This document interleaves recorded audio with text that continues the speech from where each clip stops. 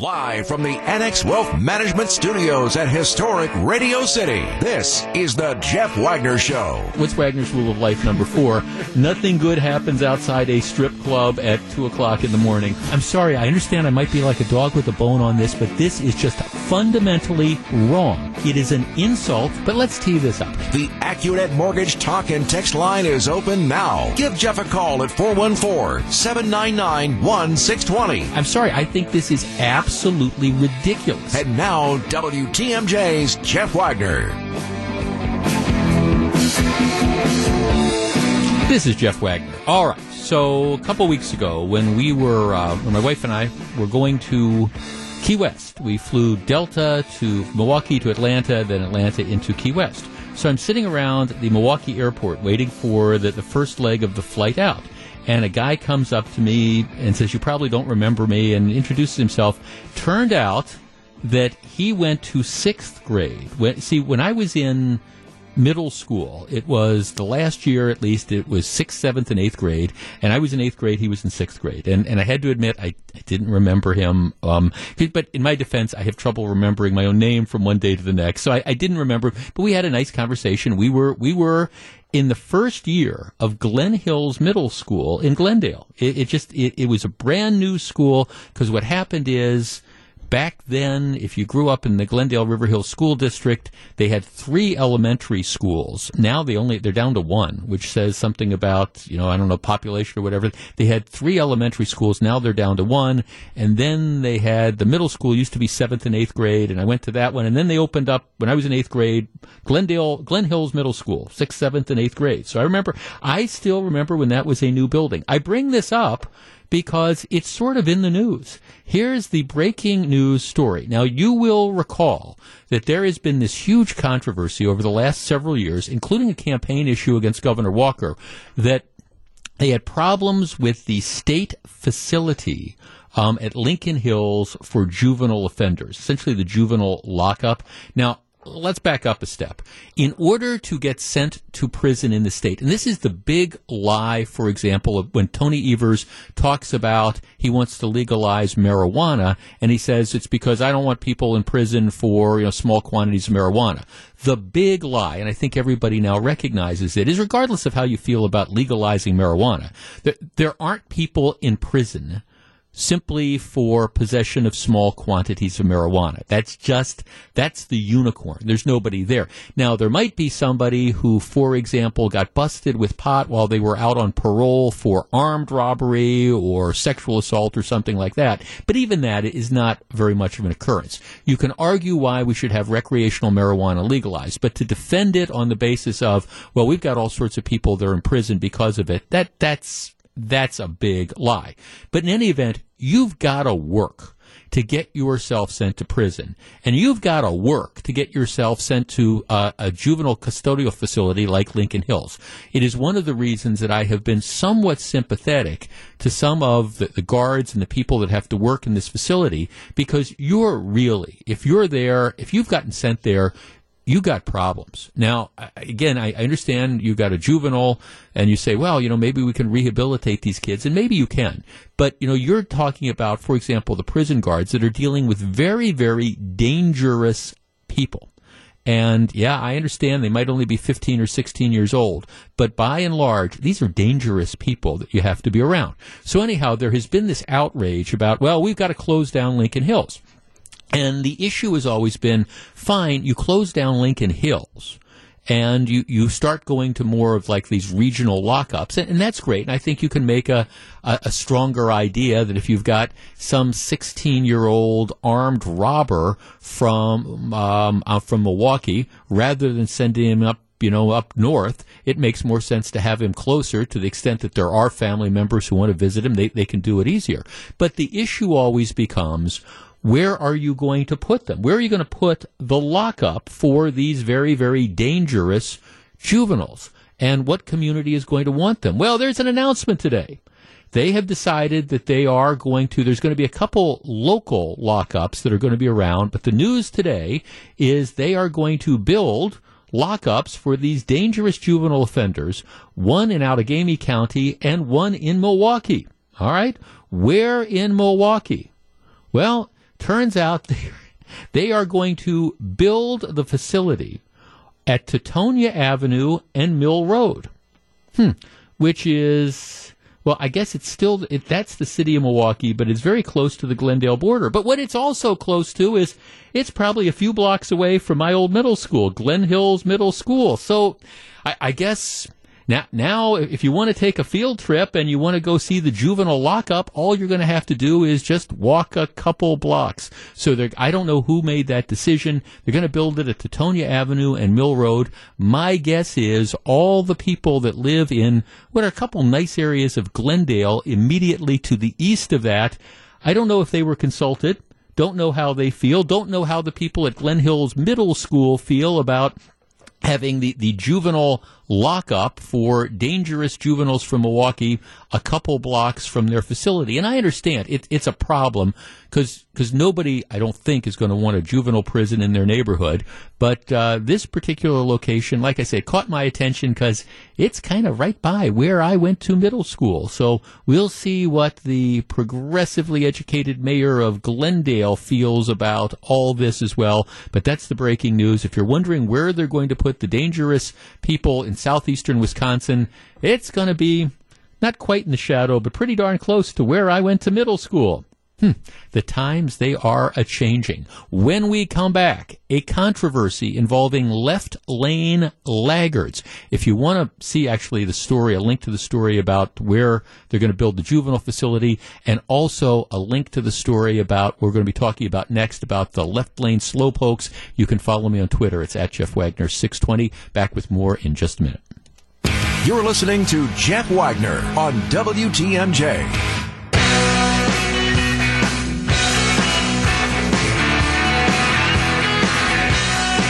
So very glad to have you with us.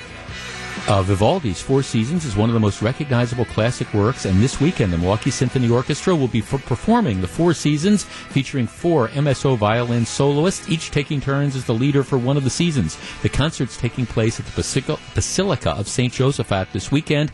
I'm going to be giving away a free pair of tickets all week long. Stay tuned to the show for your chance to win a pair of tickets to this breathtaking space filled with beautiful murals and moving classical music in one of only a handful of recognized basilicas in the United States. Today we'll be giving the tickets away during the 1 o'clock hour of the show.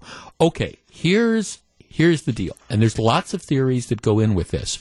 In Wisconsin, the way the law works is you can drive as long as you are driving the speed limit. You can drive in either the left lane or the right lane. Let's say you have a 2-lane highway. As long as you're driving the speed limit. Now, you might see signs that say slower traffic, keep right. But that is, from a legal perspective, that is a suggestion. As long as you're driving the speed limit, you're okay. So if you decide, I want to park myself in the left lane, and I want to, let's say the speed limit's 55 miles an hour, I want to park myself in the left lane of those 2 lanes, and I want to drive 55 miles an hour. Doesn't matter if everybody wants to pass me. As long as you're going the speed limit, you're legally okay in the state of Wisconsin. Not so in the state of Indiana. In 2015, Indiana changed the law, and the state law now requires drivers to move to the right lane to allow faster traffic to pass. Now, obviously, if you can't safely do that, or there's heavy congestion, okay, then it's a different story and there are exceptions. But in Indiana, faster drivers have the right of way in the left lane. Hanging out in the left lane and there's no traffic to the right, you're not supposed to be in that lane, right? That's the rule. Essentially, left lane for passing, right lane for driving. Obviously, if you can't get back to the right lane because of congestion or whatever, that's fine. But just driving around, 55 miles an hour in the left lane, you can get a ticket. Well, Indiana believing that this is one of the causes of reckless driving. That is, people then trying to pass these folks, then they end up having to pass the folks on the right and weave in and out of traffic. In addition, Indiana believes that this is a cause of road rage. People get bottled up, they're trying to pass, and you've got somebody that's kind of puttering along at the speed limit, but puttering along nonetheless in the left lane. They believe it is a cause of road rage. So Indiana has started issuing tickets for people who are left lane laggers. They issued, 87 tickets in 2017. They issued 132 tickets in 2018, and they also gave over 1,000 warnings. So the first thing they've started to do is warn people. You got to get out of that. But they are saying we are going to become more aggressive in enforcing this rule that says you pass on the left, you drive on the right. 414-799-1620. That is the Acunet Mortgage talk and text line. Like I say, this is, from a legal perspective, it is essentially a suggestion in Wisconsin. Because as long as you are driving the speed limit, there is no left lane lagger rule per se. 414-799-1620. That is the Acunet Mortgage talk and text line. Is this good public policy? Is it a good idea to say to people, drive on the left, you pass on the left, you drive on the right, and get over to the right, again, whenever you can, as opposed to puttering around? The flip side of the argument would be, hey, you're driving the speed limit is 55, you should be able to do that in either the left lane or the right lane. You're going the speed limit, why should you have to get out of the way for somebody who wants to speed? 414-799-1620, that is the Acunet Mortgage talk and text line. I know we're going to have a fascinating discussion on this, and I will tell you where I come down on this in just a moment. If you're on the line, please. This is Jeff Wagner on WTMJ. 414-799-1620. Let's start with Christine in Cedarburg. Hi, Christine. Hi, how are you? I am well, thank you. Okay, Indiana is starting to enforce the law saying, hey, you pass on the left, you drive on the right as a general rule. What do you think? I think that's great. We drive from Chicago to Cedarburg on a weekly basis, and it's almost like an ego trip. There's people who are in the left lane that I'm like, I'm not going any faster. I'm going to stay here. I'm going 65 or I'm going 70, and you've got semis backing up, and, if somebody stops quick, there's a major accident. So I have no idea why people just don't move over. If people are on your rear, move over, and then you can speed up or drive the way you want to drive. Well, what about the argument that, hey, it's my roads, and as long as I'm moving the speed limit, why should I get out of the way for somebody who wants to drive too fast? It's such a shame because that to me it just says ego all over it, and for a semi or somebody hauling a trailer or trying to get somewhere, it's their life. I mean, if that's what they want to do, and there's an accident, you can just look in your rearview mirror and see the people stacking up because you've got grandma or somebody from another country or somebody talking on the phone. They're not moving over. Just move over. It's safe. Why do you drive back and forth from Chicago to Cedarburg every week? For jobs. Okay, got it. For work, yeah. And honestly, for recreation, because Cedarburg and Milwaukee is such a great town. Okay. So it's just, yeah, we have a farm in Illinois, and then we have a house in Cedarburg. It's just, you guys are great. The people are great. Everything is wonderful up in Wisconsin. Just get the heck out of the left lane. Move it. Okay. Yep. All right. Thanks for the call. 414-799-1620. Kevin from Germantown texts, I totally agree with Indiana. I was just thinking about this the other day. And yes, Jeff, it does cause road rage. You are exactly right.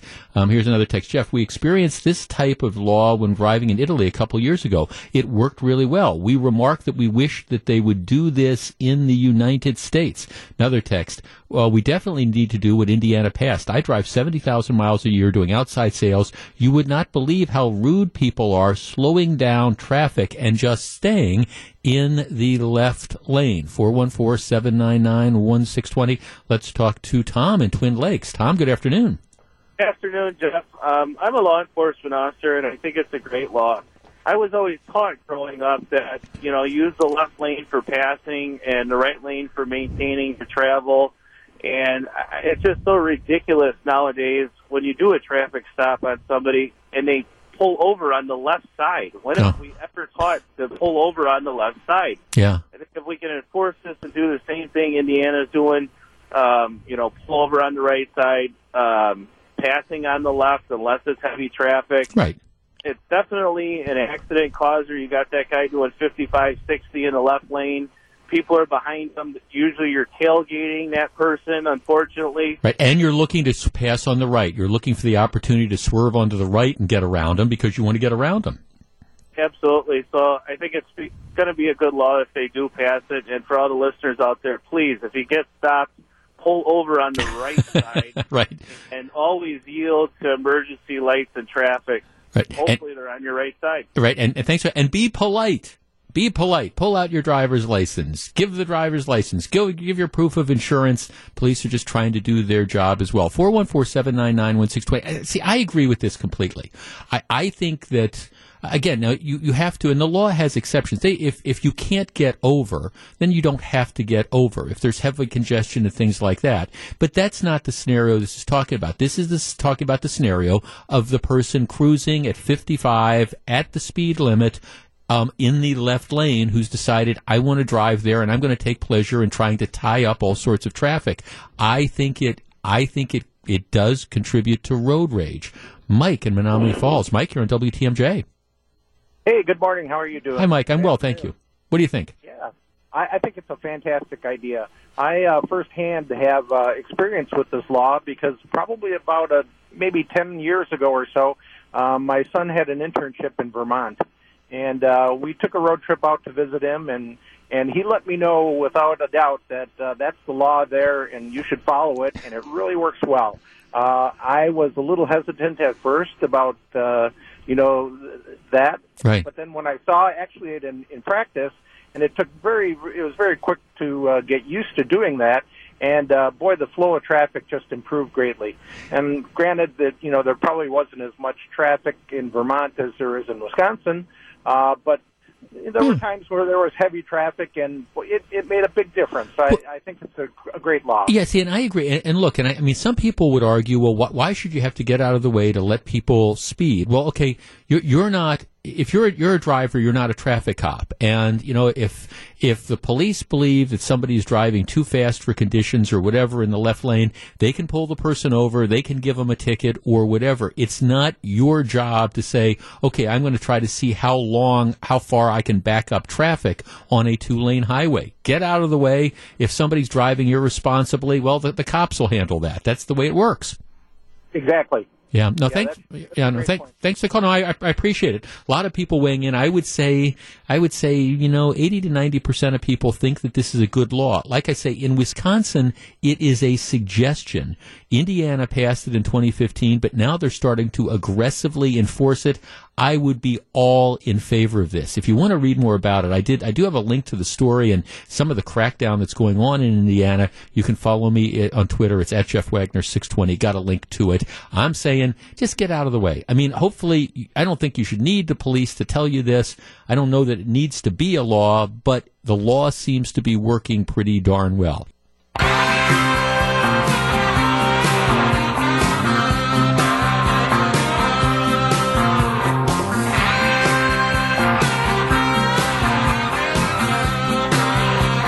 So glad to have you with us. This is Jeff Wagner. All right, let me back up here.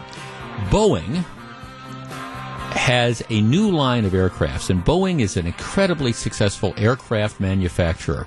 Their new line of planes, and the Boeing 737 has been in the air forever, and they keep coming out with new generations of planes. The newest Boeing planes, it's called the 737 MAX 8 is what this is, and it's very, very fuel efficient. Airlines like it because, again, it's fuel efficient. Airlines that buy this, they do it to compete with like what they call the Airbuses and all. So and Boeing, by the way, has a very, very good track record when it comes to safety. So this is the new plane that Boeing is selling. Right now, they have orders for like 450 of these planes worldwide. In the United States, Southwest currently in its fleet has 34 of these Boeing 737 MAX 8s. They've got another 34 on order that are supposed to be delivered by the end of the year. American, to give you a perspective, American has about 1,000 airplanes. 24 are the Boeing 737 MAX 8s. United has 4 of the Boeing MAX 9s, and I honestly don't know the difference between the MAX 8 and MAX 9. I assume that they're kind of similar. All right, so but this is the new plane that Boeing is manufacturing. All right, last October there was a flight, an Indonesian Lion Air flight that plunged into the Java Sea shortly after takeoff from Indonesia, killing all 189 passengers. Investigators say what happened is that there was a faulty sensor in connection with the autopilot feature that pointed the plane's nose down while pilots struggled to lift the plane up. Apparently, it's a new autopilot program, and what happened is that there was a software glitch or something, so that as the autopilot thing was forcing the plane down, when the pilots tried to take it off, it didn't work. There was some question about, did the pilots know how to do this, and the plane ends up crashing. All right, that was in October. And this was attributed to, again, it's the software glitch coupled with essentially pilot error that the pilots didn't know how to do this. Well, on Sunday, you had the same airplane, different airline. And I think everybody's familiar with this story. It's the MAX 8 leaving flight to Nairobi. And what ends up happening is 6 minutes in, the plane nosedives into a field, the same sort of flight path as happened with the October Lion Air crash. 157 people killed on this one. They have the black boxes, which are the computer records from the plane, but so far they haven't made those things public.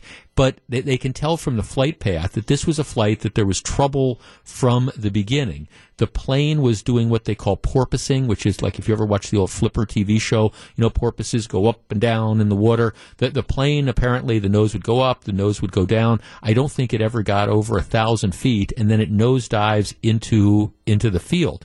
There are clearly similarities in these two crashes within 4 months of each other. Well, what's happened is a number of countries across the world have ordered these planes to be grounded.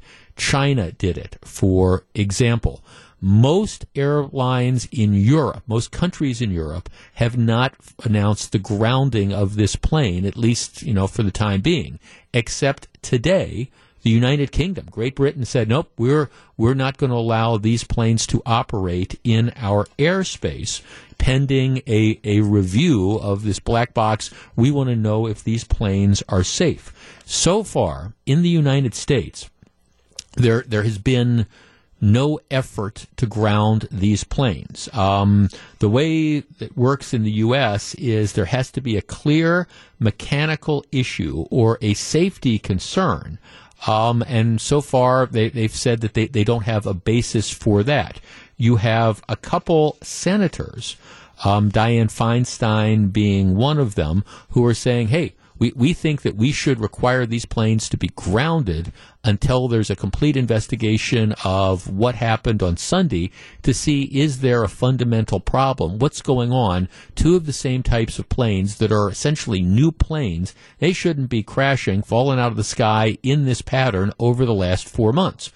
The way it works is airlines, and we went over this briefly yesterday, airlines don't know what particular plane is going to be used on a given flight until 24 to 48 hours before the flight.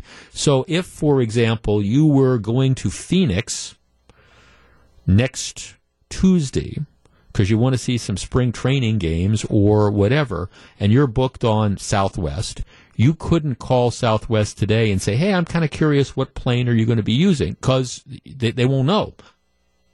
In addition, while airlines have different policies for rebooking things and things like that, at least as it stands now, most of the airlines aren't saying, well, if it turns out that you're flying a 737 MAX 8, we're going to just allow you with no problem to change your tickets.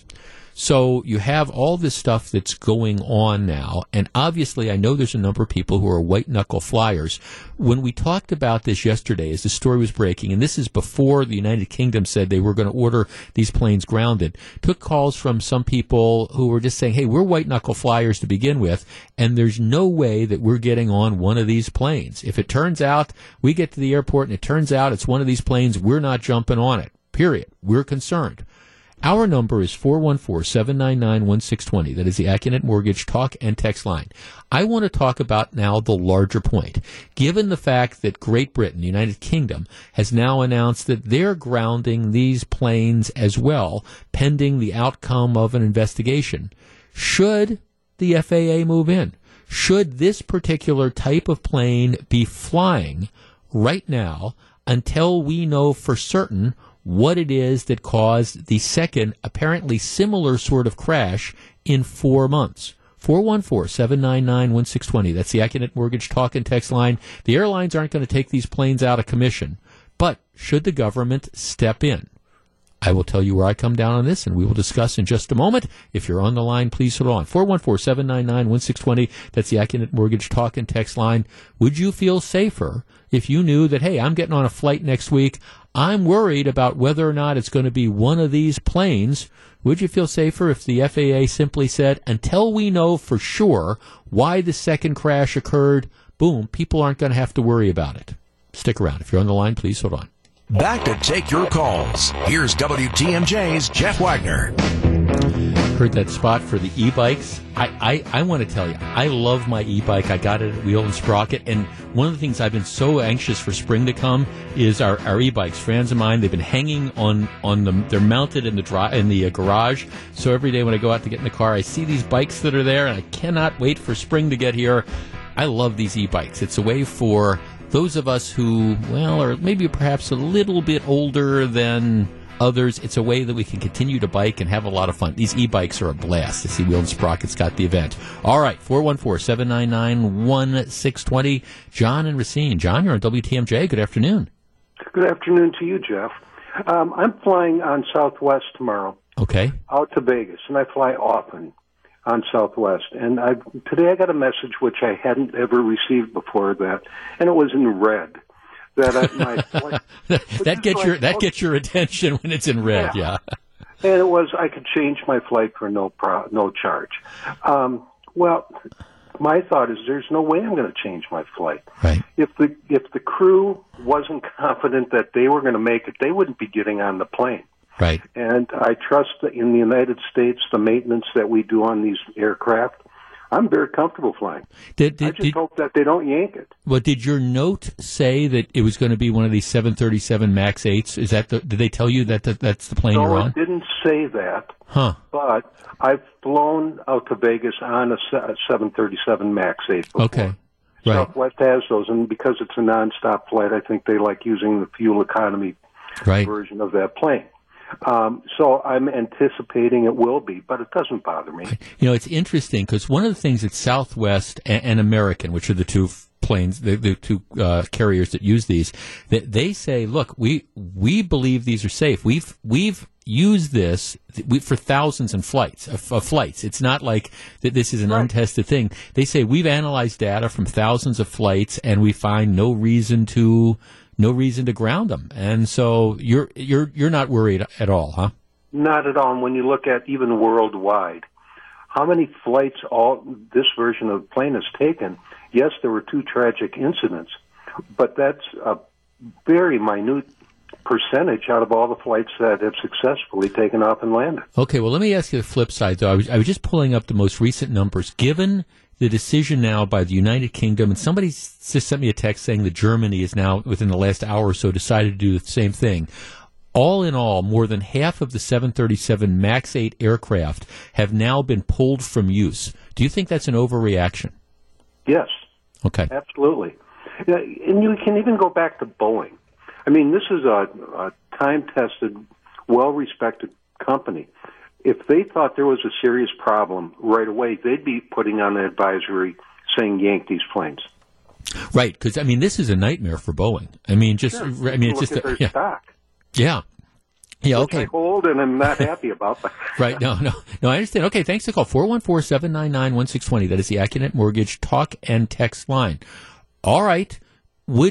Do you think the FAA should join with what happened in the United Kingdom? And again, somebody just texted me, said Germany, China, a number of other countries, and simply say, until we get to the bottom of this, this particular plane cannot fly. Now, that doesn't mean that Southwest has to ground all its flights. Southwest right now has 34 planes.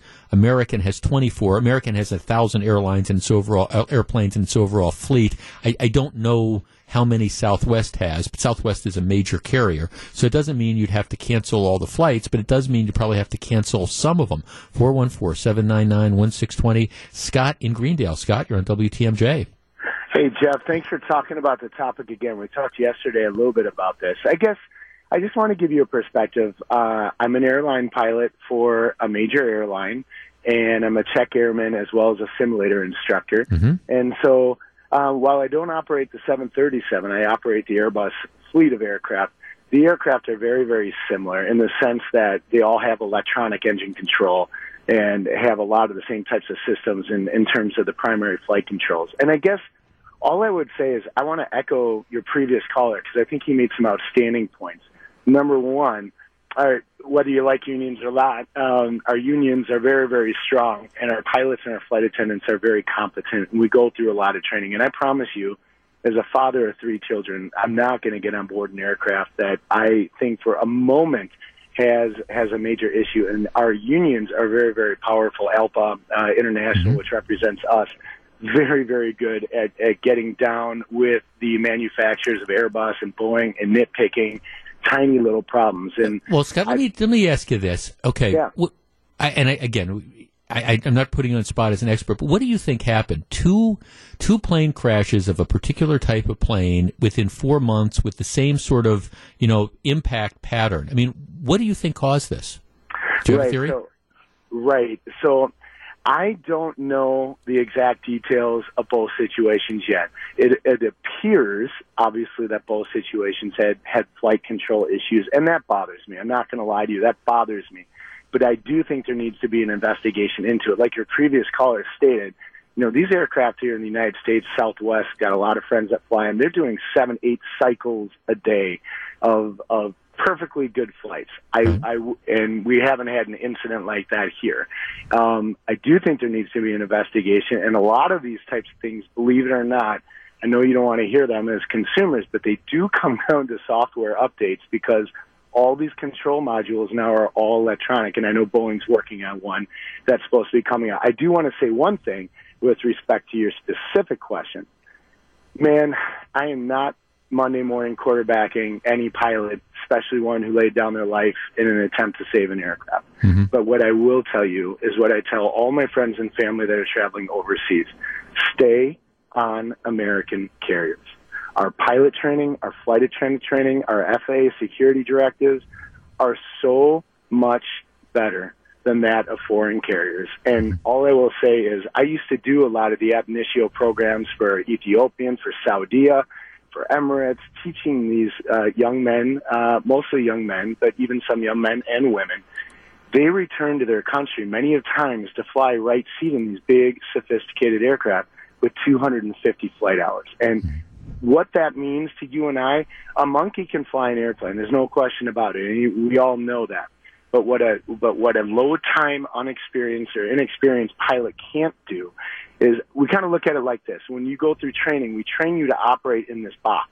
And we train you really, really well to operate inside that box.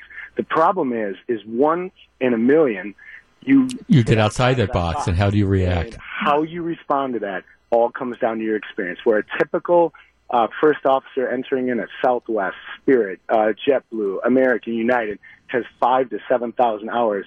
I think the initial reports are coming out. I believe, correct me if I'm wrong, the initial reports, the first officer had 250 flight hours. Yeah, I got to check on that. Scott, I'm sorry, I got to let you go because I'm kind of up against the clock, but I do appreciate the input. And I guess this is, I appreciate what you're saying. Nobody wants to blame the pilots. It does sound like it does sound like they were presented with an extraordinary situation and didn't know how to adapt to it.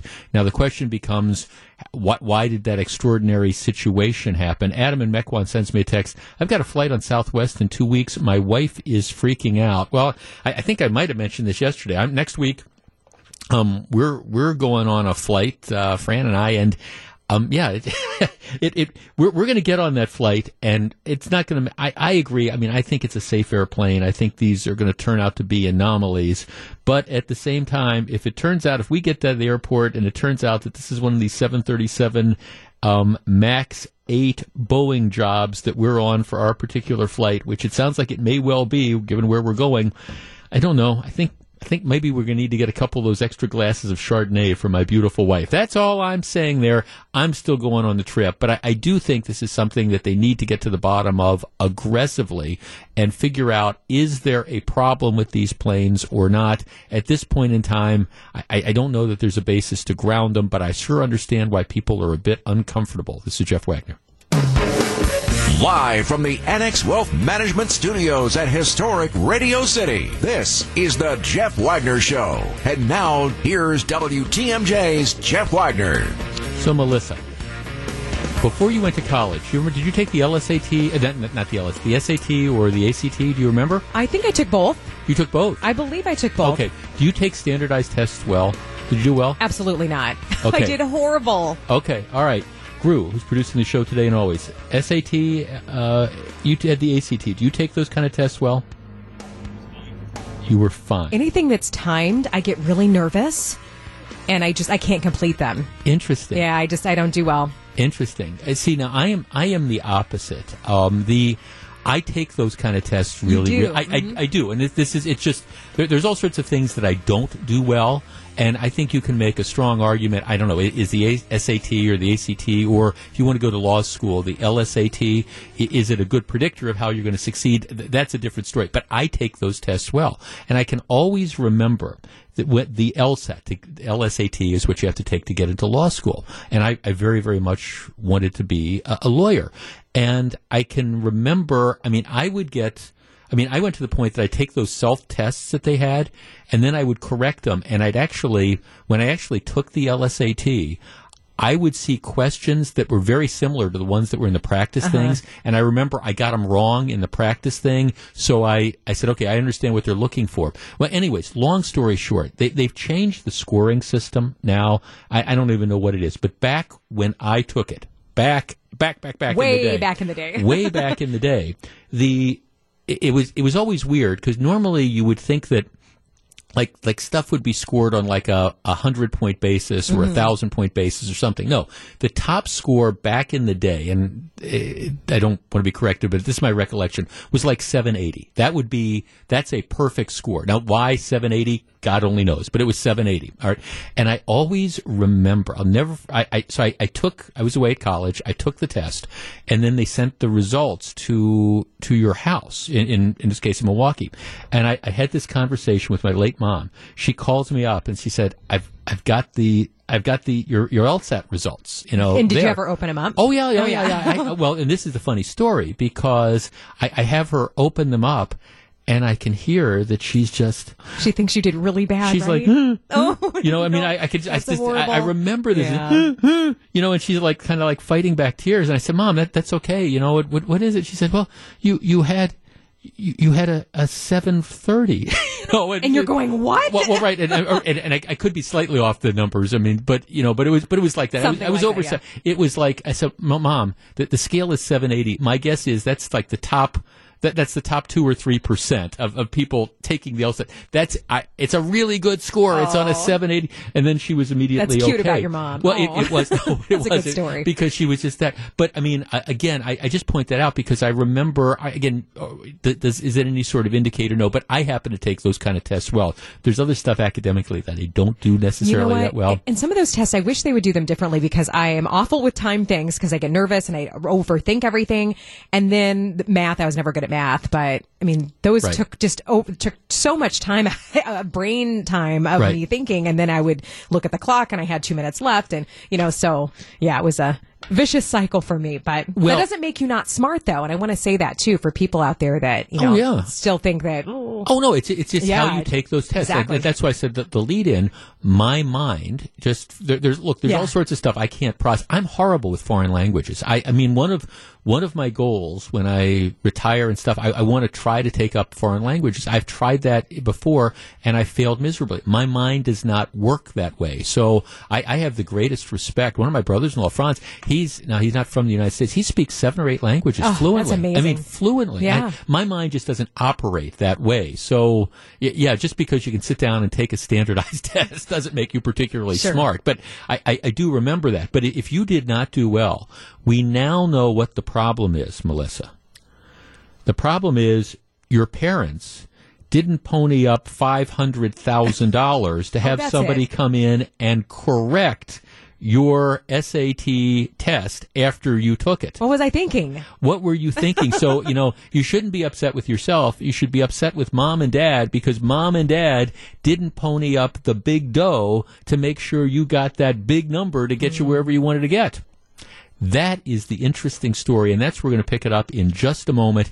A major indictment today, including some of the Hollywood elite that have gotten caught up in this. I want to tell you a little bit about it, what exactly they are alleged to have done, and then we're going to talk about whether or not this is a big deal or not. Stick around. This is Jeff Wagner. Welcome back to Jeff Wagner on WTMJ.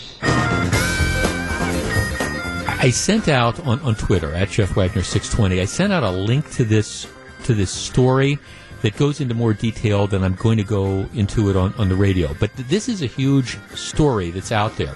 As we were talking about, as Melissa and I were talking about just a couple minutes ago, if you've gone on to higher education, if you've gone to college or law school or medical school or whatever, you know that one of the things that when they're deciding what college you can get into, it's really a function of a couple things, but primarily it's a function of your grades in high school, and it's a function of your score on a standardized admission test. For college, it's the ACT or it's the SAT. I think they use the ACT more. When I was younger, the SAT was used more. And then if you want to go on, again, to like law school, you have to take the LSAT, and they look at, okay, what's your undergraduate grade point average or class rank or whatever, and then you look at the LSAT score, and that tells you where most of the people are going to get admitted. If you have a really low grade point average and a really crummy LSAT score, well, your chances of getting into some of the best law schools are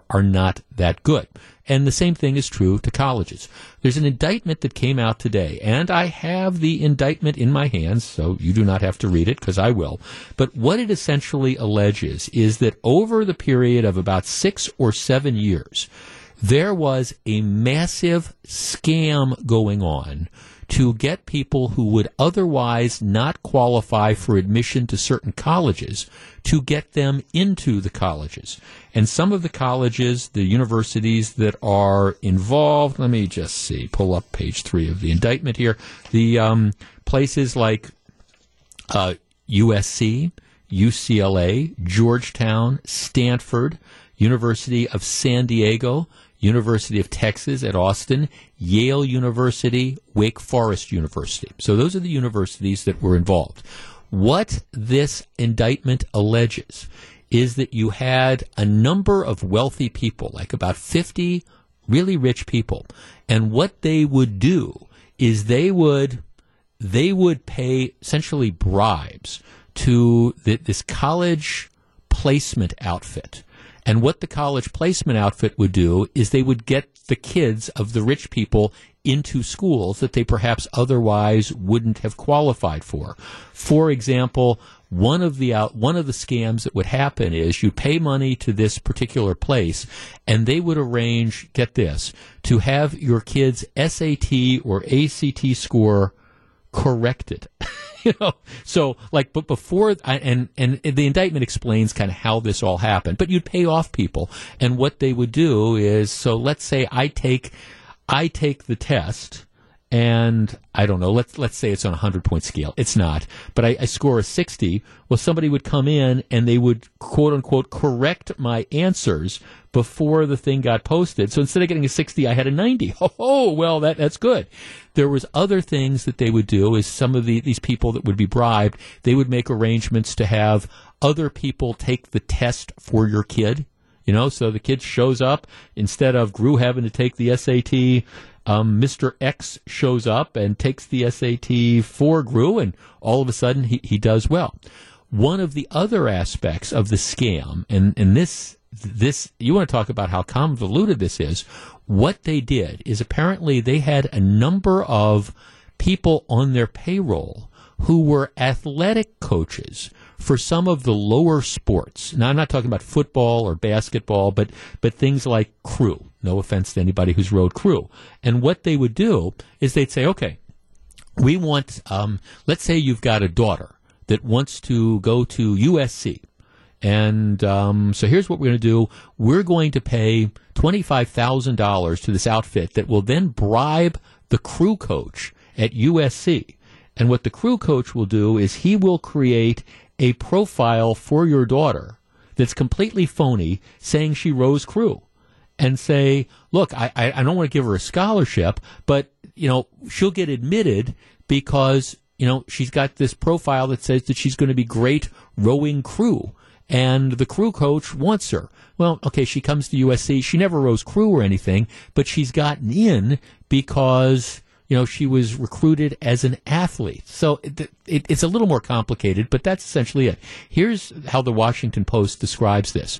The Justice Department on Tuesday charged various wealthy people, including 2 television stars, we'll get to that in just a minute, with being a part of a long-running scheme to bribe and cheat to get their kids into big-name colleges and universities. The alleged crimes include cheating on entrance exams, as well as bribing college officials to say certain students were coming to compete on athletic teams when those students were not, in fact, athletes. Among those charged are actress Felicity Huffman, best known for her role on the television show Desperate Housewives. She's married to Bill Macy, who's the guy in Fargo, who's the star of the movie Fargo, and who's in Shameless. That's probably right now if you watch that. And Lori Loughlin, who appeared on Full House. Authorities say the crimes base back to 2011. All right, here's what they say. Hoffman, that would be Felicity Huffman, is accused of paying $15,000 to key worldwide foundations so her oldest daughter could participate in the scam. Huffman apparently could arrange for a third party to correct her daughter's answers on the SAT after she took it. She ended up scoring 400 points higher than she had gotten on a similar test taken a year ago. All right, this Lori Loughlin, the gal who was on Full House, her and her husband, fashion designer Massimo Giannulli, were accused of paying $500,000 in bribes so their 2 daughters would be designated as recruits for the USC crew team, even though they were not part of the team. That helped the pair get into USC, according to the complaint. Some of the money was directed to a USC athletics official. So you get the idea how this thing worked. And they're looking at tens of millions of dollars in bribes that were paid by all these wealthy families to try to get their kids into school. All right, now this raises, I think, a number of issues. Our number is 414-799-1620. That is the Acunet Mortgage talk and text line. Here's my question to you. How big a deal is this? Should we care that rich people are... Now, I understand why the college, why the university cares. If they have some employee who's on the take and is falsifying records, so making it look like a couple gals are going to come and row on the crew team when they're not really part of that. I mean, I understand why the University of Southern California would feel that they were defrauded by this, because here you've got this guy that's doing all this falsification. All right? But I guess big picture, how upset should we be about this? Is this a victimless crime? Do you fault the parents. I mean, hey, the parents want the best for their kids that they can possibly get. And so, some parent thinks, hey, I got to get my kid into Yale because, if he's got that Yale degree, then it's going to open all sorts of doors for him. So I'm paying this money to get the kid into Yale. Should we care about that? Or is that just a motivated parent who's trying to do the best they possibly can for their kid? How big a deal is this? How offended by this are you? And for the people who took the bribes and who paid the bribes, should they be going to prison? 414-799-1620. We discuss in a moment. This is Jeff Wagner on WTMJ.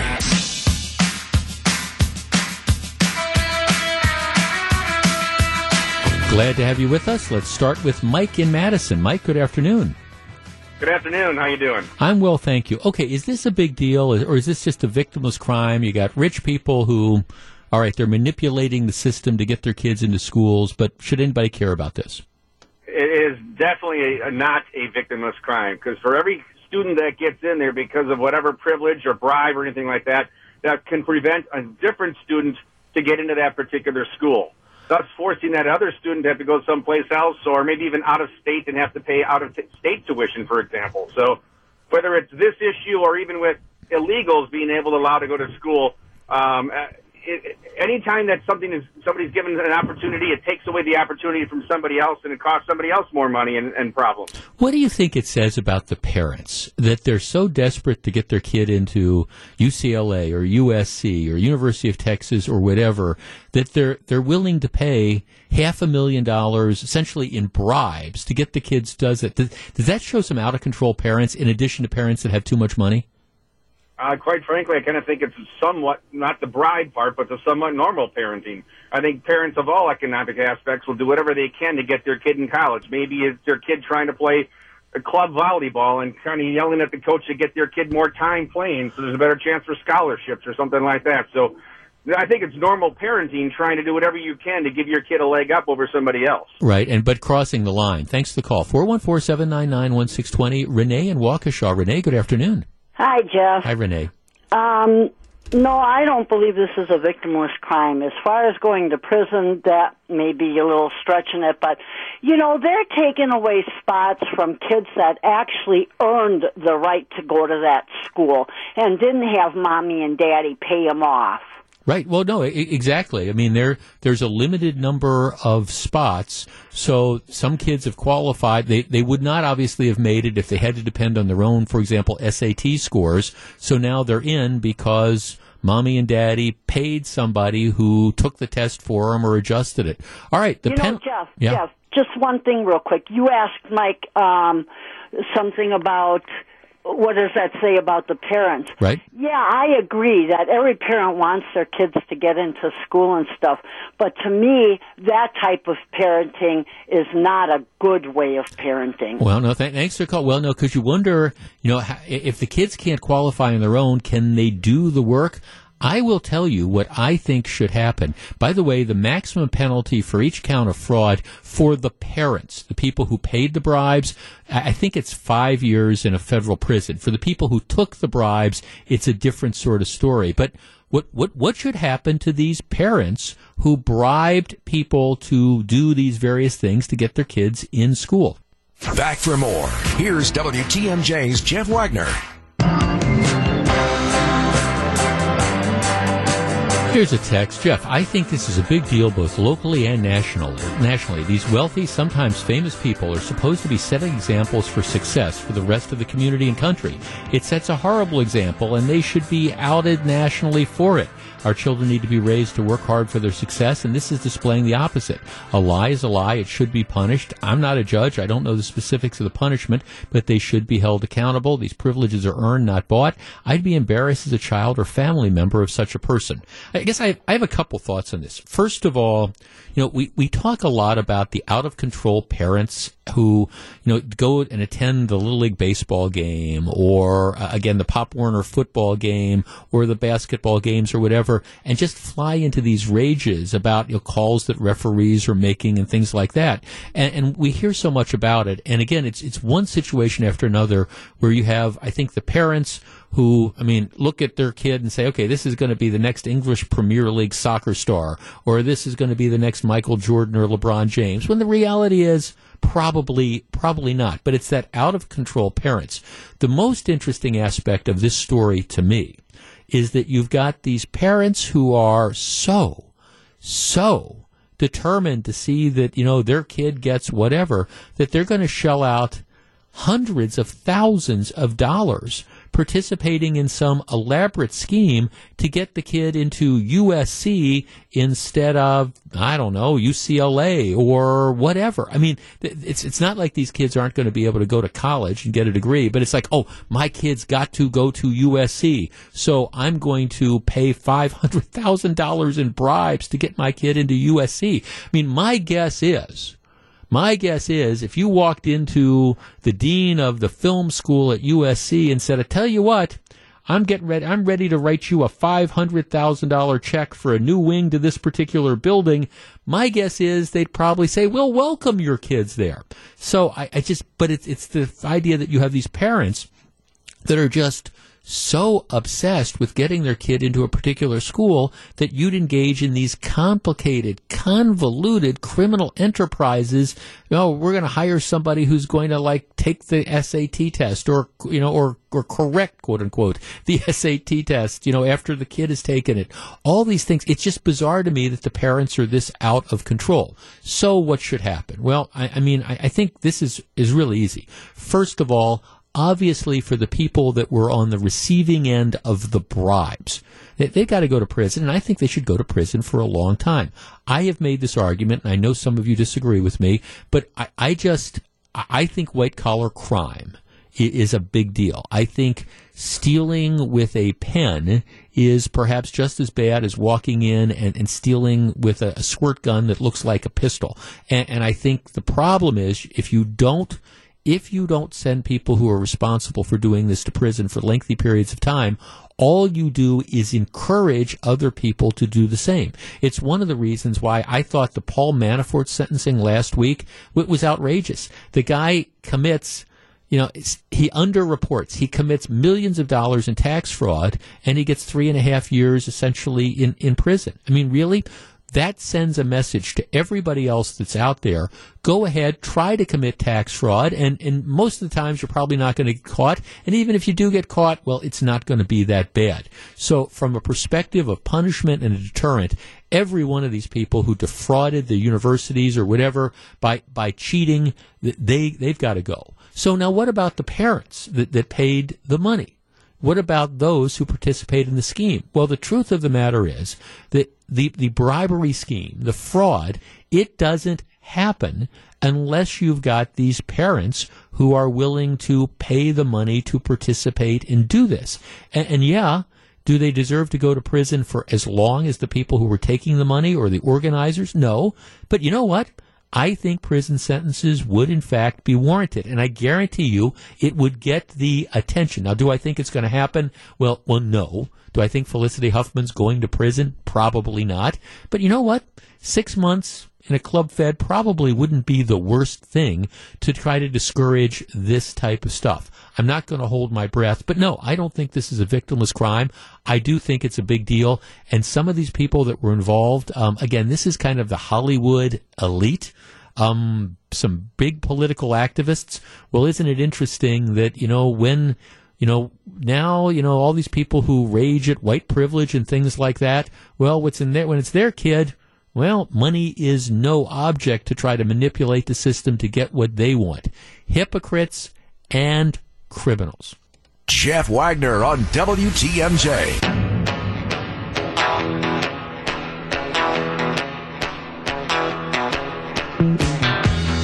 So very glad to have you with us. Hey, the Packers making news. Now, I admit I've been a little bit skeptical about some of the things that have gone on in this offseason, but they said that they were going to be a player and free agent, and they've been a player and free agent, signing two two edge rushers, both with the last name of Smith, Preston Smith and Zadarius Smith, signing a safety from the Chicago Bears and also signing a tackle guard for the lineman position from the Denver Broncos.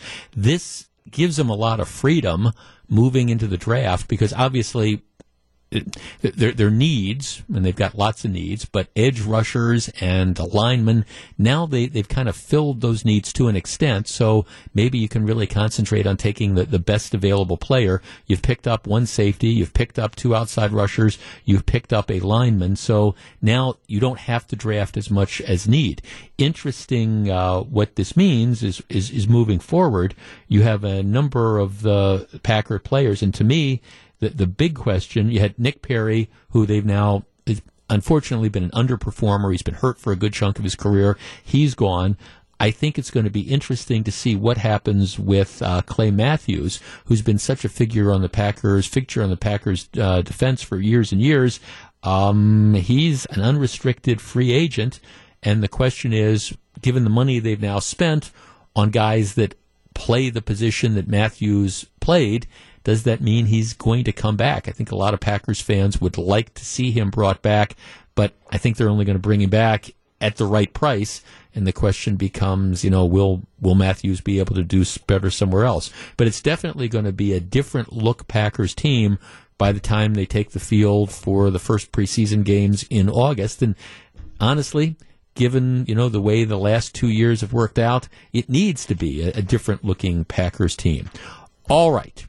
There are all sorts of what in the years past would be described as crackpot proposals that are now getting mainstreamed by some of the people, particularly some of the left. All these different ideas that most people would say, I don't think so.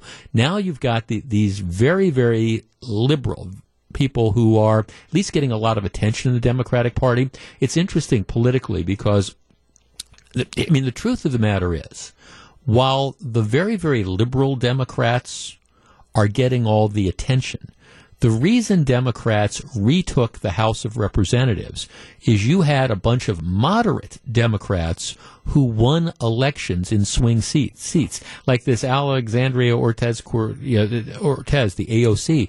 She's while she's getting all this attention, she's from a very, very safe Democratic seat. It's not like she brought all sorts of people to the party. She comes from a safe Democratic seat. And there's a lot of moderate Democrats who are concerned that the party is taking this hard left turn, and that's not where their districts are. And so this is now the fight that's going on in the Democrat Party, which is, all right, do we really want to move this far left? Because, that's where some of our young firebrands are, and that's where the Bernie Sanders wing of the party is. But that's not where the seats they picked up were. That's not where the governorships they picked up for. It was center-left Democrats who won those seats, and who, if the party is perceived as moving really, really far to the left, they're not going to win again. But there's all these ideas that are being floated around. You've got the Green New Deal. You've got Medicare for all. Let's get rid of all the private insurance companies, et cetera, et cetera. One of the ideas that is being floated around is the idea of changing the age to vote. Now, for the longest time, the voting age was 21. Then they dropped the voting age to 18. The proposal now, and I'm actually holding a couple columns written by some very, very left-wing writers. The proposal now that some Democrats are floating is that in federal elections, the voting age should be dropped to, wait for it, 16. And the argument is, hey, you have these young people that are going to be around for a long time. They're out marching to save the planet. They're out marching to try to, bring about gun control and all these things. So the idea is what we need to do, at least according to some, is drop the voting age from 18 to 16. One of the congresswomen who introduced this, newcomer to Congress, this is what she says. Some have questioned the maturity of our youth. I don't. A 16-year-old in 2019 possesses a wisdom, with a maturity that comes from 2019 challenges, hardships, and threats.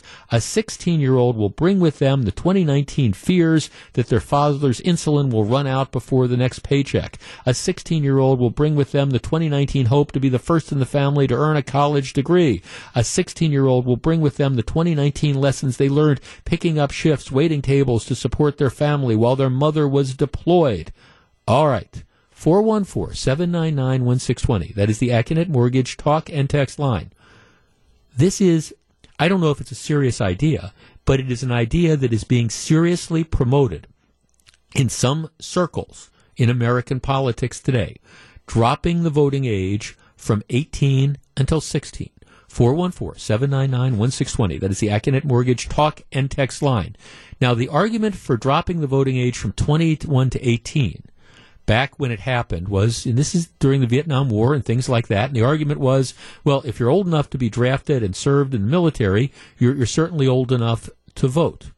All right, 16 years old and the vote. What do you think? I will share where I come down on this, and we'll discuss in just a moment. 414-799-1620. This is Jeff Wagner. This is Jeff Wagner. I personally cannot wait till the snow goes away and gets a little bit warmer and I can ride my e-bike. I'm really excited. We got those over Labor Day, and I want to get back on it. If you haven't checked it out, you should. Harry in Waukesha says, you can't buy a car, but you can vote? Yes, that's what the proposal would be. Phil says, no. Many of them will vote yes on stupid things like the HOP. The age group is not mature enough. All right. Deb in Franklin. Deb, you're on WTMJ. Hello. Hi, Jeff. Hi, Thanks Deb. for taking my call. Yes, ma'am. 16's too young. I know a lot of mature 16-year-olds, and I also know a lot of, in the field I'm in, 16-year-olds that are more mature than a 12-year-old. I have a texter. Mike says 16-year-olds are eating Tide Pods. Give me a chance. Give me a break. Exactly. And I totally agree with, if you're 18 and you're being sent to die for your country, you have the right to vote for the people that are sending you there. Right. But right. 16 it's just too young. And not that extra 2 years makes all that much difference in maturity, but it does make some. It does. No, thanks for calling. No, yeah. You're right. See, look, at 18, you are an adult in the eyes of the law. You can be you're held accountable if you commit crimes as an adult. You can get married. You can get tattoos. You can do everything except drink. And I'm the one that believes that the drinking age should be lowered to 18. You can sign contracts. You are an adult. At 16, you are not. Todd in Greenfield. Todd, you're on WTMJ. All right, Jeff, I'll just make this short. Thanks for taking my call, first of all. They're just not mature enough. I mean, I'm not going to go comparing them to like a church where they have elders who choose what happens to churches, but that's in the same principle. They're wise. They know what's going on, and they've done research on certain, they get together, and they just have the experience. And the kids these days with social media, they are not really in tune with what's going on other than what is fun for them. Right, what they see. Exactly. Thanks for calling. And again, they're not adults. There's no skin in the game.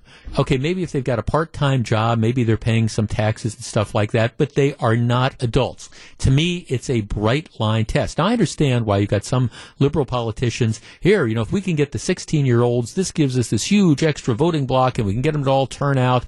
No. If you want to be politically active, that's great. If you want to go march and argue for gun control or save the planet or save the whales or do anything you want, fine, you have a right to do it. But voting, that's something for when you become an adult, which is when you're 18. This is Jeff Wagner. Live from the Annex Wealth Management Studios at historic Radio City, this is the Jeff Wagner Show. And now, WTMJ's Jeff Wagner. Melissa, we talked about the cockroaches yesterday, didn't we? We did not talk about the cockroaches. We did not talk about the cockroaches. Are you talking about cockroaches downtown? At Rock Bottom Brewery. Yeah. We did not discuss that. Okay, all right. If the story what? Okay, Rock Bottom Brewery in Plankington. This is a rare step. The Board of Health doesn't come in and close places very often, but on Thursday, apparently they did this inspection and they found a massive cockroach infestation at this bar/restaurant. I mean, in the kitchen, in the areas where they stored food. massive cockroach infestation. We were reporting that they were live and dead ones. Live now. and dead ones, yeah. Live and dead ones. All right, so the Board of Health closes the place down because there's a cockroach infestation. They were going to open up on Friday, and that didn't happen. And so now they've been given the all clear, and apparently they're opening up today. You know, it's weird. I don't know that much about cockroach infestations, but that's a good thing. It's a good thing. Is this a weird time of year to have an infestation? I always think of bugs as summertime, springtime, not winter. I mean, maybe cockroaches, they just don't die. No, right. They don't. You know what I mean? They're like, after like nuclear attacks, there's going to be Hostess Twinkies and there's going to be cockroaches. Yeah. Those are the only two things left. All right. So, but here's the question I want to put to you. All right. All right. Let me back into this. Did you ever watch the old show Restaurant Impossible? Yes. Okay, Restaurant Impossible. It was on like Food Network or something like that, but it was one of these things where celebrity chef Robert Irvine. Oh yeah, the Australian guy. Right, would move into they'd find these failing restaurants. And then what they do is they'd come in and he'd redesign the menu, and they had a guy that they'd have, a woman that would come in, typically it was a woman, and do the redesign, and then they'd have this guy that would build it out, and they'd be there for a week, and then they turned it. I enjoy that. I did. I thought it got old, because it was kind of the same show over and over again. It was very systematic. They would do the same things over and over and over again. Right, and then over the years it kind of morphed into... I thought it was interesting to see the ideas as to how they would recreate the restaurant, and then it became more of the owner screwed up, and here we're going to be giving them counseling as to how they could do it. It's like that one, Bar Rescue. Did you ever watch that one? Sure, Bar Rescue, similar same sort of thing, right? They're kind of, but it gets old. It's kind of the same show after a while. But anyhow, one of the things that when I was watching Restaurant Impossible, there were all sorts of reasons why some of these restaurants were failing, like bad food and the drunk owner and all this type. I mean, all these different things. Yeah. But about every third or fourth show, they would come in and the restaurant would be filthy. I mean, it was just like gross. And then Robert Irvine would scream at the people, and then they show this cleaning thing. But I could always remember thinking when I would watch this, I don't care what they do with it afterwards. Once I've seen this place and I knew how filthy the owners let it get, I would never go to that place. Because if you let it get that way, well, before the TV crews moved in, who knows what it's going to look like a month after the TV crews leave. I wouldn't go. That's a good point, yeah. Which is a long way around the fact, and I probably been to this place, and I don't wish it any ill, but when I hear a restaurant is closed, or a bar is closed because of cockroach infestation, live and dead, there's all sorts of places I can go to get a beer, a glass of bourbon, and a burger. There's all sorts of places, and maybe other places have cockroaches that I don't know about, but when I hear a place is closed because there's live and dead cockroaches, I can't imagine going back. In this case, ignorance is bliss, Jeff. If you don't know they're there, right. You're good. Right, but right, maybe there's other places like that. There undoubtedly are, but I don't know. And part of it I think comes from my wife, who worked her entire life in the restaurant industry, and she's just a nut in a good way for cleanliness. I mean, we'll walk into places, and she'll.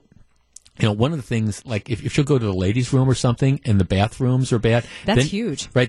But she's like, well, look, if they're letting the public bathrooms get like this, there is a problem somewhere else. I mean, she's obsessed with cleanliness. I mean, I don't mean not overly, but no, right, I know. Just because she works in the business. Right. But she knows, okay, this is, you gotta keep the places clean. You have to do that. You have to have the floors mopped and stuff like that. Well, I think women in particular, we go into the bathroom thinking we want it clean, we want it, but that's a good point. If that's not looking good, right, what's the rest? But I was actually saying to her this morning, I was telling her this cockroach story, and I said, would you ever go to a place like this? And she just looked at me with that look that I've told you before. Yes. That look that you learned from your mothers, like I married a moron. She said, cockroaches, place closed down? Absolutely no way.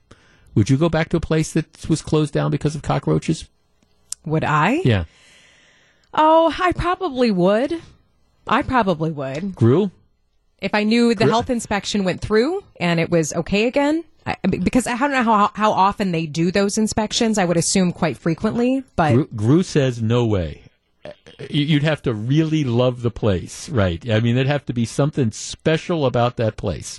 All right, one segment, 414-799-1620. I don't necessarily want to talk about this particular place, but I will say this. When I hear a restaurant is closed by the health department because of, in this case, a cockroach infestation. Well, it does make you question. Fair or unfair?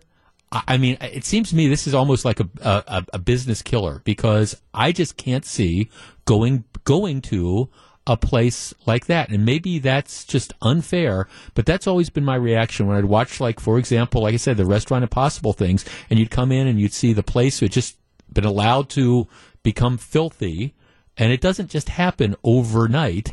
I would never go back. 414-799-1620. That's the Accunet Mortgage talk and text line. Okay, is that being unfair to restaurants or bars or whatever? A situation gets so bad because of something or another that they have to close it down. All right, I personally, and again, I'm not telling people to go or not go.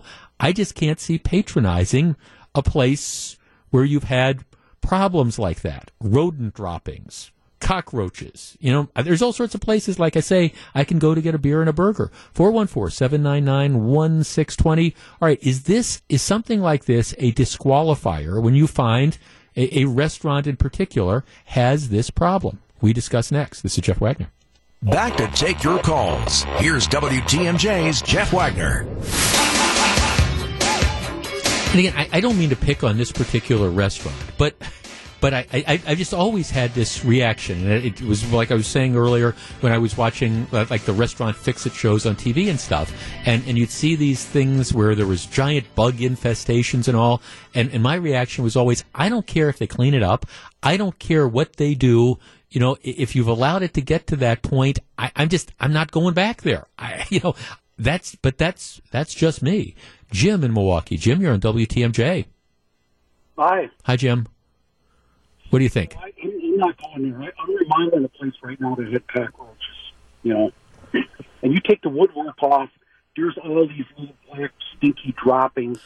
There's dead cockroaches. Every place you do something, there are signs that they were there. So you're saying once you have them, it's almost impossible to get rid of them. You get rid of them, but there's residue. Yeah. There's little droppings. There's dead ones. I don't know. I really, I just don't. I don't know, and I don't want to know. I mean, I feel bad for these restaurants, but at the same time, you wonder, like when you hear about a restaurant where there's been an ongoing infestation, you wonder about how long it had been going on. I'm sorry, there's just, and look, this might be unfair. It is just a personal reaction that I end up having. Danny in West Dallas. Danny, you're on WTMJ. Hey, Jeff. Hi, Danny.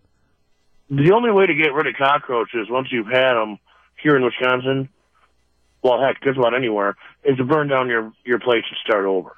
Well, I don't know. The only reason I say that is because, okay, I've lived here most of my life. When I moved down to Nashville, I realized that there were cockroaches out there no matter what you did. Yep. If you left a plate out overnight, you were in danger of getting them. Yep. Here, because of the cold weather, you almost have to try to get them here. Well, I don't know. I think part of it. Yeah. Well, thanks for calling. I don't know about that. I mean, I think part of it depends on where the building is and issues like that. And maybe it's just something to deal with. And I guess one of the things that scares me about this story is I wonder, is this more prevalent than we end up knowing about? I mean, I don't want to think about that. Let's talk to Joe in Milwaukee. Joe, you're on WTMJ. So, and I don't want to gross everyone out here, but downtown Milwaukee is laid out on top of the Wisconsin Electric steam lines. Right. And the steam lines are actually full of cockroaches and other vermin. Millions of dollars are spent by downtown hotels, restaurants, other establishments in controlling the roach infestation that is just part of downtown. Unfortunately, every now and then, all of those control methods push the roaches out into one building, And in this case, it pushed it out into the rock bottom. Yeah. You know, but of course, it had to have been going. It had to have been going on for a while. I will tell you that you, as if you're a restaurant owner, if you're a hotel owner in downtown Milwaukee, you are cleaning up after the roaches every day. Mm-hmm. So you're telling me this is more widespread than we want to think? It is, and you do your best to keep things clean. You do your best to keep things under control. But everyone doing the same controls pushes those roaches out in one building every year. But I guess the problem is, it doesn't sound like to me that, okay, the Board of Health just suddenly walks in one day and boom, this is what they find. It doesn't sound like that could have been the day that the roaches all decide that they're going to arrive. So would it be fair to say this is probably an ongoing issue? It's you know, typically you only have a couple that rear their ugly heads a day, you know, and you just take care of it. But I mean, Batzner's down there every day with 5 or 6 service technicians spraying various buildings in downtown. Well, everyone downtown does their best to control the roaches that are downtown. I'm sure they do. Don't get me wrong. Look, I'm not saying don't go downtown to eat. And I love downtown. I patronize a lot of the restaurants downtown on a regular basis. And again, I'm fully willing to acknowledge that maybe this is unfair. I'm just telling you my reaction and is when I hear that a particular place has had to have been closed by the Board of Health because of a cockroach infestation in these various areas, not just like 1 or 2, but a cockroach infestation. It's tough for me to say I want to go back to any particular place. And maybe that's unfair. Maybe it's this kind of out of control thing. Maybe there's stuff that goes on and this is, an ongoing thing in kitchens all around. I want to think not, but maybe I'm wrong. Let's talk to Tim in Kenosha. Tim, you're on WTMJ. Hey, Jeff, thanks for taking my call. Yes, sir. I myself would not want to frequent that restaurant again if there was that bad of a cockroach infestation. Like you said, you have to see it way before it gets that bad. And I just feel if the ownership kind of turns their head and doesn't actually take action, that's on them. And what else is there that they're not taking care of? Well, see, that's, the point you make, Tim, is how I always felt when I was watching these Restaurant Impossible shows, where I understand there's some things that are beyond that might be beyond your control. Okay, maybe, your business is slumping a little bit, so you don't have the money to make, big improvements in the interior design. So maybe your place looks dated.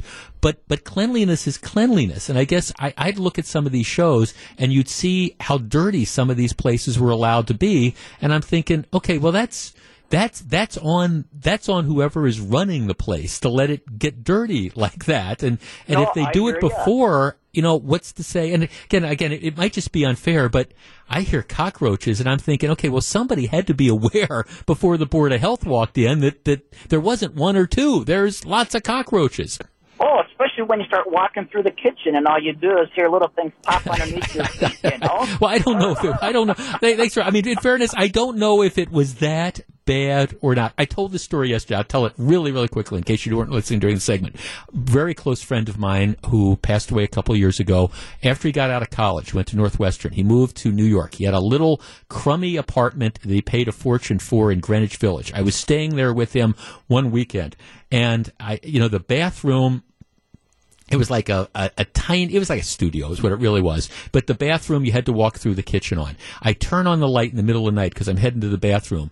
And, oh, God, there's all these cockroaches on the floor. And they all scurry. And it just freaked me out. I went, John, there's cockroaches all over. To which he says, well, yes, because in New York, all the places have cockroaches because even the new buildings, people move from the old buildings that have cockroaches and they bring the boxes and it brings them into the new building. He said, and by the way, Jeff, you should really calm down because in New York, if a place doesn't have cockroaches, it has something else that's either eating or scaring off the cockroaches, and you don't want any part of that. Well, again, I don't mean to be the death knell for this business. It's back open again. It's cleared to reopen. I mean, like I say, this is just one person's reaction, and maybe it's a message going out to restaurant owners, and I understand cleanliness is an issue, but when I hear cockroach infestation closing down the business temporarily, I'm like, okay, I'd have to, you better have something really good on the menu to get me back. Just saying.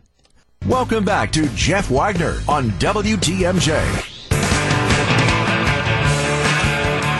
37 degrees outside, so very glad to have you with us. All right, there is a new study out that deals with the Mitchell Park domes. Now, I think everybody knows the domes. They are an institution, so you've got the domes, which of course are the three domes that are, a part of Milwaukee's fabric. They're a great place to go in the winter. They were built in the 60s using 1960 technology. So if anybody, for example, if you've ever lived in or bought a house that had like a sunroom that was built in the 60s or the 70s, it's single pane glass. It's outmoded technology. And it's, unfortunately, what happens is sometimes you have buildings that are going to last hundreds of years. And other times you have structures that are built that have a useful life. Maybe you can get 20 years out of them. Maybe you can get 30 years out of them. Maybe you can get 40 years out of them. Well, the Mitchell Park domes were constructed in the 60s using 1960 technology. And they are pretty much at the end of their useful life. That is just the reality. You had the story a couple years ago where you had chunks of concrete that were starting to fall. They are clearly a wonderful thing for Milwaukee, but the estimates are that it's going to take about $30 million just to do basic repairs on the domes. If you wanted to expand the domes to make them more of an attraction, and instead of just doing the routine maintenance, really do some of the stuff that might bring them into, 2019, you'd be looking at, depending on what the idea is, spending $50 million to perhaps $100 million. But $30 million is really kind of the basics of what you have to have. Now, did I mention that we have an enormous amount of demands, particularly in Milwaukee County, for resources? You've got the domes. You've got the safety building, which has to be, it's got to come down. And it's got to come down sometime relatively soon because it has reached the end of its useful life, and it's pretty much of a hazard now. I don't know how much more functional stuff they're going to be able to get out of it. You have the issue with the museum. You have that wants to move.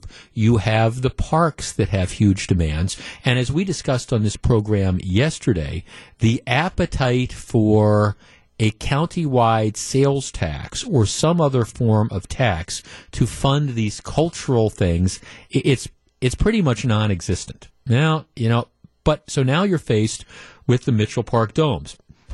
Story in the Journal Sentinel today. Apparently, there is this report that was submitted by Gallagher Museum Services.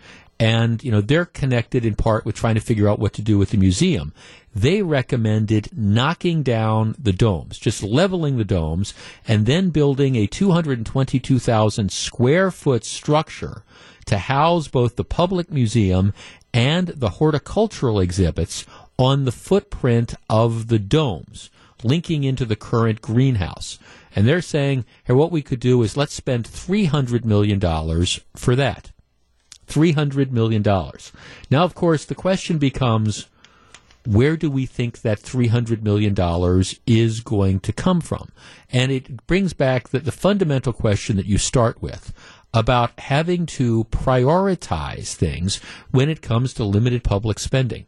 All these different types of things are great, and they contribute to the vibrancy that is living in southeastern Wisconsin. At the same time, there are limits on what you can do. Can you have the world-class zoo with all the improvements that you want? And can you have the art museum? And can you have the public museum? And can you have the quality of parks that we have? And can you have the domes? Can you do that all?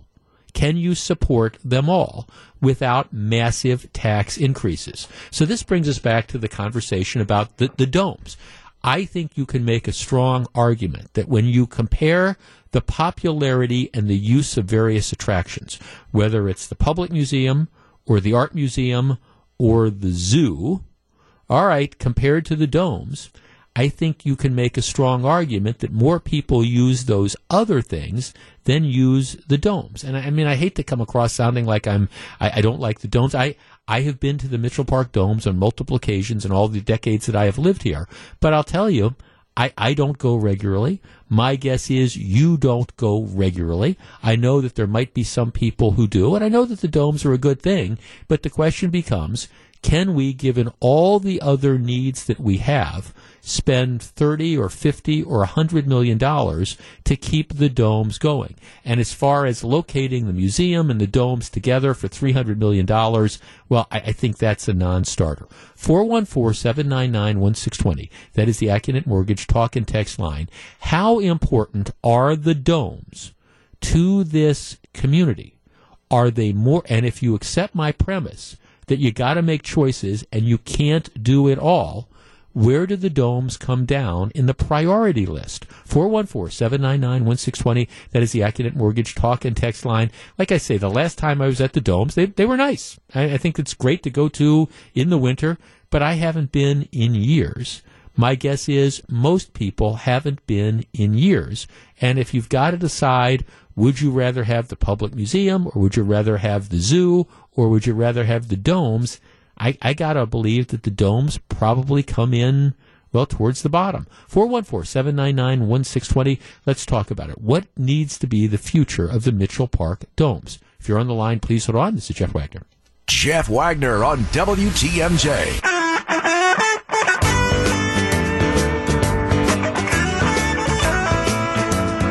This is Jeff Wagner. Here's a text. Unfortunately, it's not cost-effective for Milwaukee to fix the domes or to rebuild. Maybe they could sell it to a private company and then have them run it, but it's a burden on Milwaukee, and it is unfortunately just not worth it. Justin texts, tear down the domes, sell the land, build a new museum with horticultural aspects on the lakefront, creating a museum district like in other cities with lots of private fundraising campaigns. Pete in Milwaukee. Pete, you're on WTMJ. Hello. Hello, this is Keith. Yes, sir. What do you think?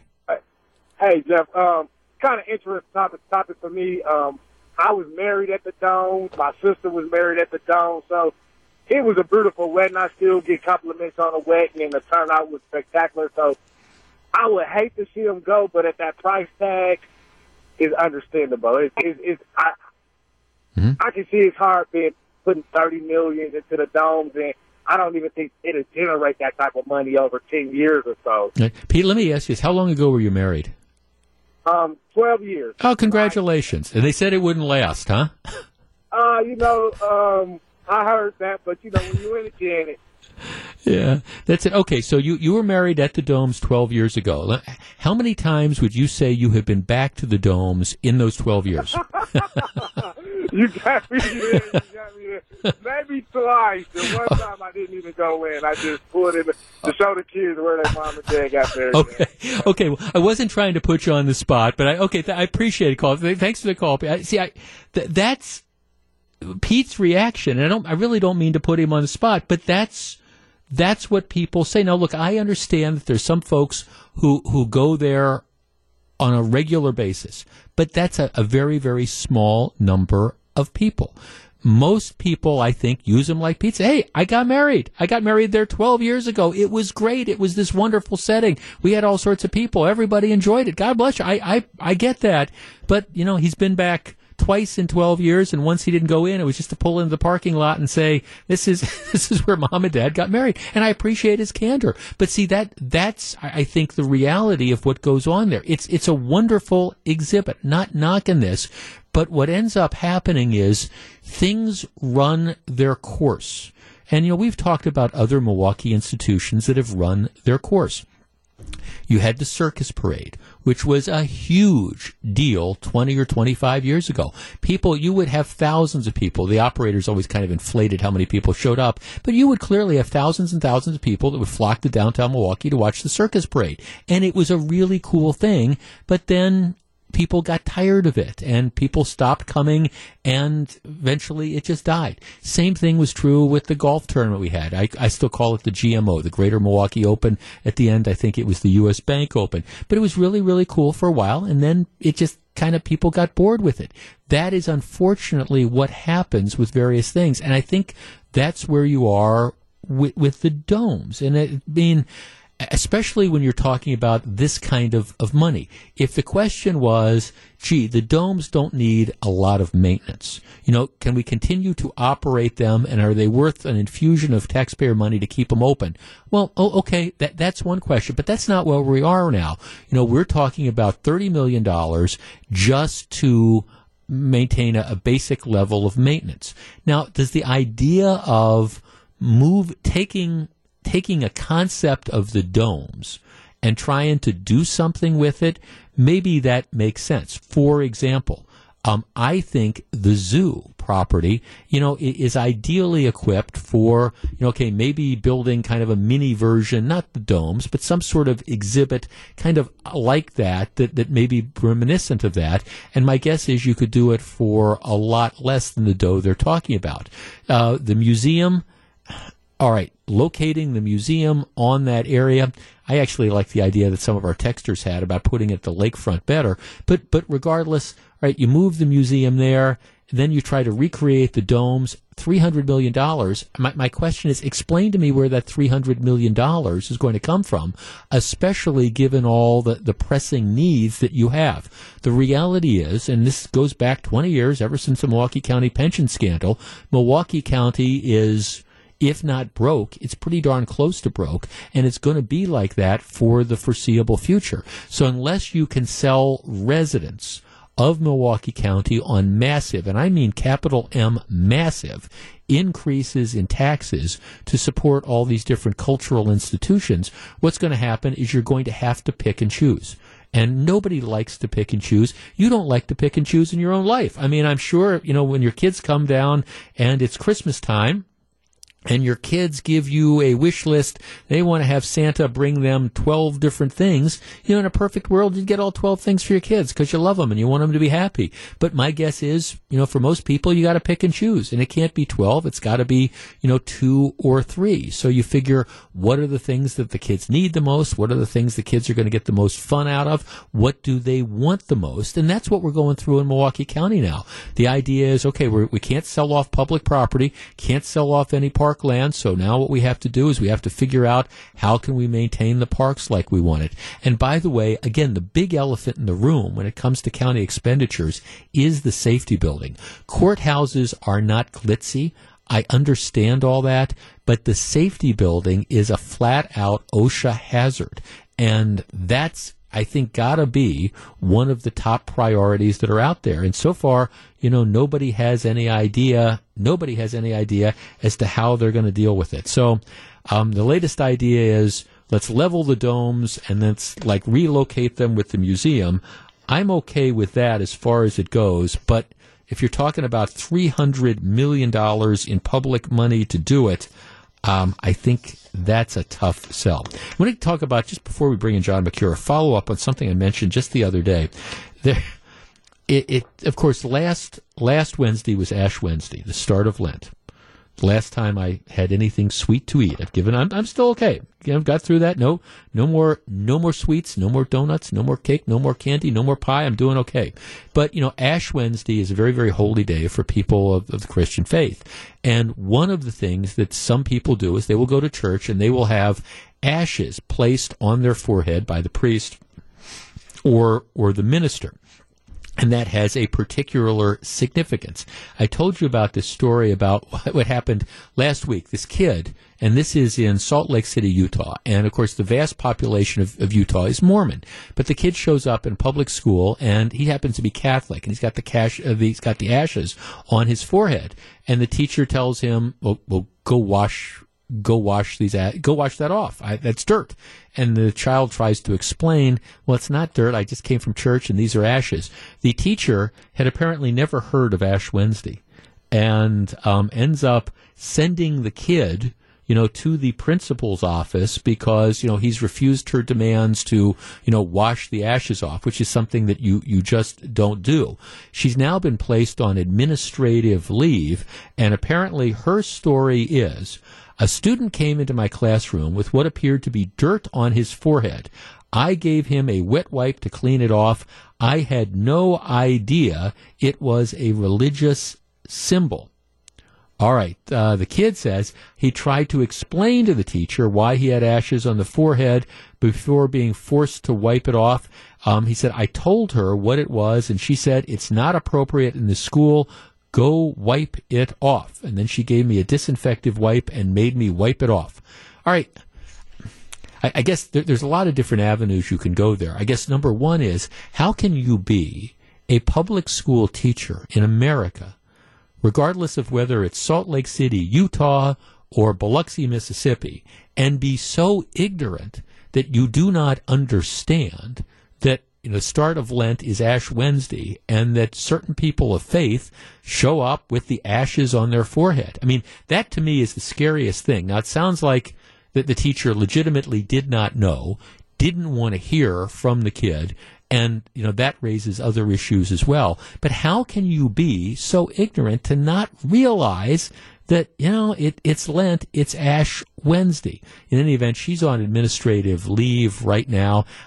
Do I think she should be fired? No, but I guess it's just scary to me that in America you have people who are teaching children who are, again, just that the teachers could be so ignorant of what I think is sort of a mainstream type of thing that, even if you do not believe, a lot of people do believe, and they show up at work or they show up at school with ashes on their forehead on Ash Wednesday. We'll find out what John and Melissa have on their show in just a minute. Stick around. It's 2:54.